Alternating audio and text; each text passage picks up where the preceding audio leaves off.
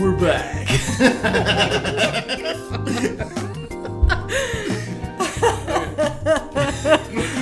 The best start to a podcast. Hey, Story Show listeners. Jeremy Corey Green is back here again with... I'm Shane Kepke. And I'm Angie Solar Parker. These two are fun. I'm just going to say that. Recording here on a very hot June day. I moved to the States so that I didn't have to deal with this anymore, and here I am. Mm-hmm. Yeah, I'm not enjoying it. You said that, and then instantly in my head I was like, rock you like a hurricane. All right, scorpions aside, we're here to introduce yet another story from our January 2020 Pass the Plate story show. This one is not a story. It's a couple of poems from one of our youngest writers and speakers, Zachary Heiken. Good old Zach. Yeah. Zach was so fun, and he was so put together and laser focused, that boy. Oh, yeah. It was amazing. The crowd loved it. Oh, Yeah.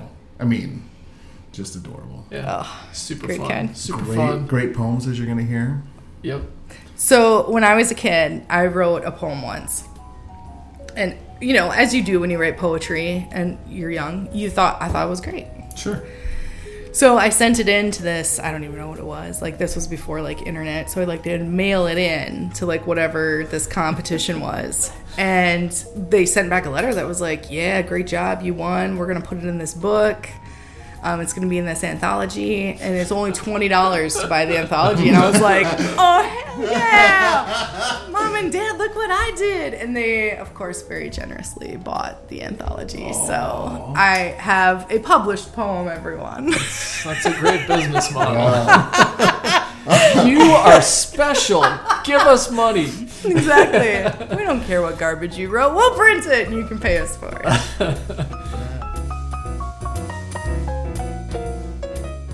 Poems are interesting little tidbits because some people just are repulsed by poetry and I don't get it, it's stupid.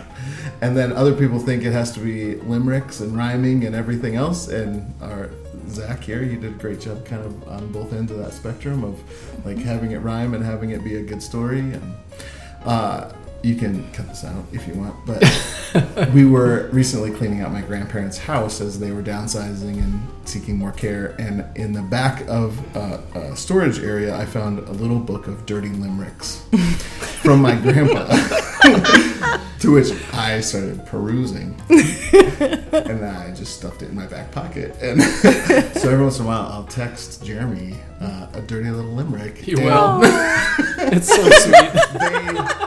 They are antiquated. They haven't aged real well, and yet they rhyme as limericks do. They certainly follow the form. Dirty limericks are meant to be shared. Oh, of course. It's not something you can keep to yourself. And so I have. So these are just for me. And now, Audience of one. it's genetic, I have hidden said limerick book like my grandfather had in a space where my children won't find it, for fear that. Well, maybe not out of fear, but maybe as a layaway program for later in life when they find your it. grandchild. You don't want find everyone it. to lose all respect for you yet. Well, I don't want her to know a lot of how those things work. But dirty limericks are playful, even if they're tasteless, and that's one thing that I think helped Zach resonate so much with Was the his dirty audience. limericks? No, his playfulness. Oh, for sure. Zach Yeah. was so playful, and whether he was aware of it or not doesn't really matter. I mean, I think he was aware. I think he knew what he had a sense for how the audience was reacting. It was fun to see, and when someone who doesn't do public speaking all the time or for a living, but recognizes, oh, they're responding to me. oh yeah, And I can use this. It's fun, and so I think that's one of the great things about his performance of these poems. So. Oh, for sure. I mean, haven't you? Maybe you guys are different than me in the way that we approach public life. I don't have a public life.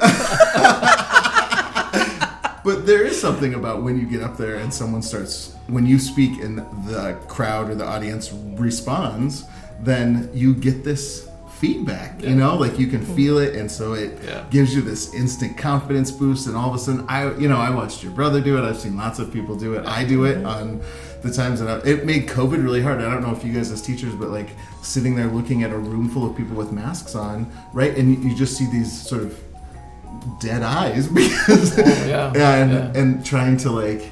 And they might be engaged, they might not. But. Try running a class discussion where, we made a decision early on in the distance learning this last year that we weren't going to force students to turn their cameras on for various reasons, right? And but to run a class discussion when you're just looking at people's avatars, and we don't want them to have their mics on all the time, so you don't even get those little.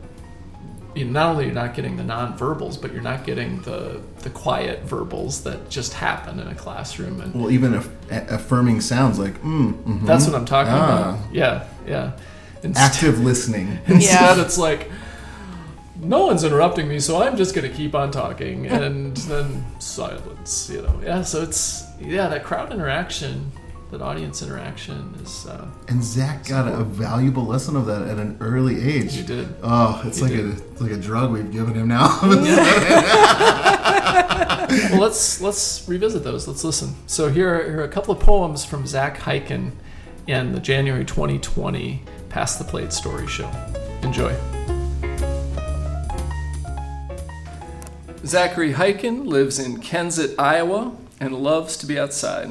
Growing up in the country has been delightful and fun for him, and he's excited to be here tonight and can't wait to share his poems with you. This is a collection of poems by Zachary Heiken.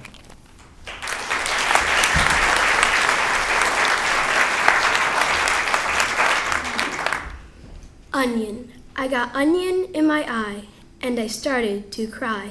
I thought I was going to die the day I got onion in my eye.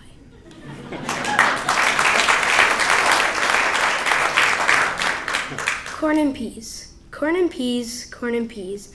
I do not like both corn and peas. One, no thank you. The other, yes please. But I do not like both corn and peas. My mother insists I eat both corn and peas. Yuck! I do not like both corn and peas.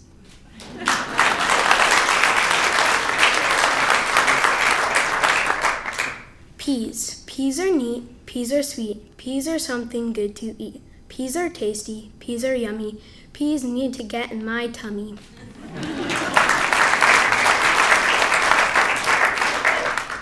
Rhubarb.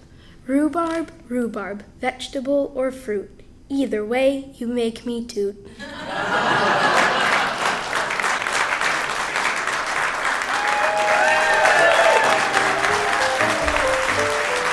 Pass the Plate Story Show is recorded live January 11th, 2020 at the Marion Ross Performing Arts Center in Albert Lea, Minnesota. The show was produced by Angie Zoller-Barker, Shane Kepke, and me, Jeremy Corey Greenis. To hear more stories, follow us on Facebook, subscribe to our podcast, or check out our webpage at thestoryshow.org.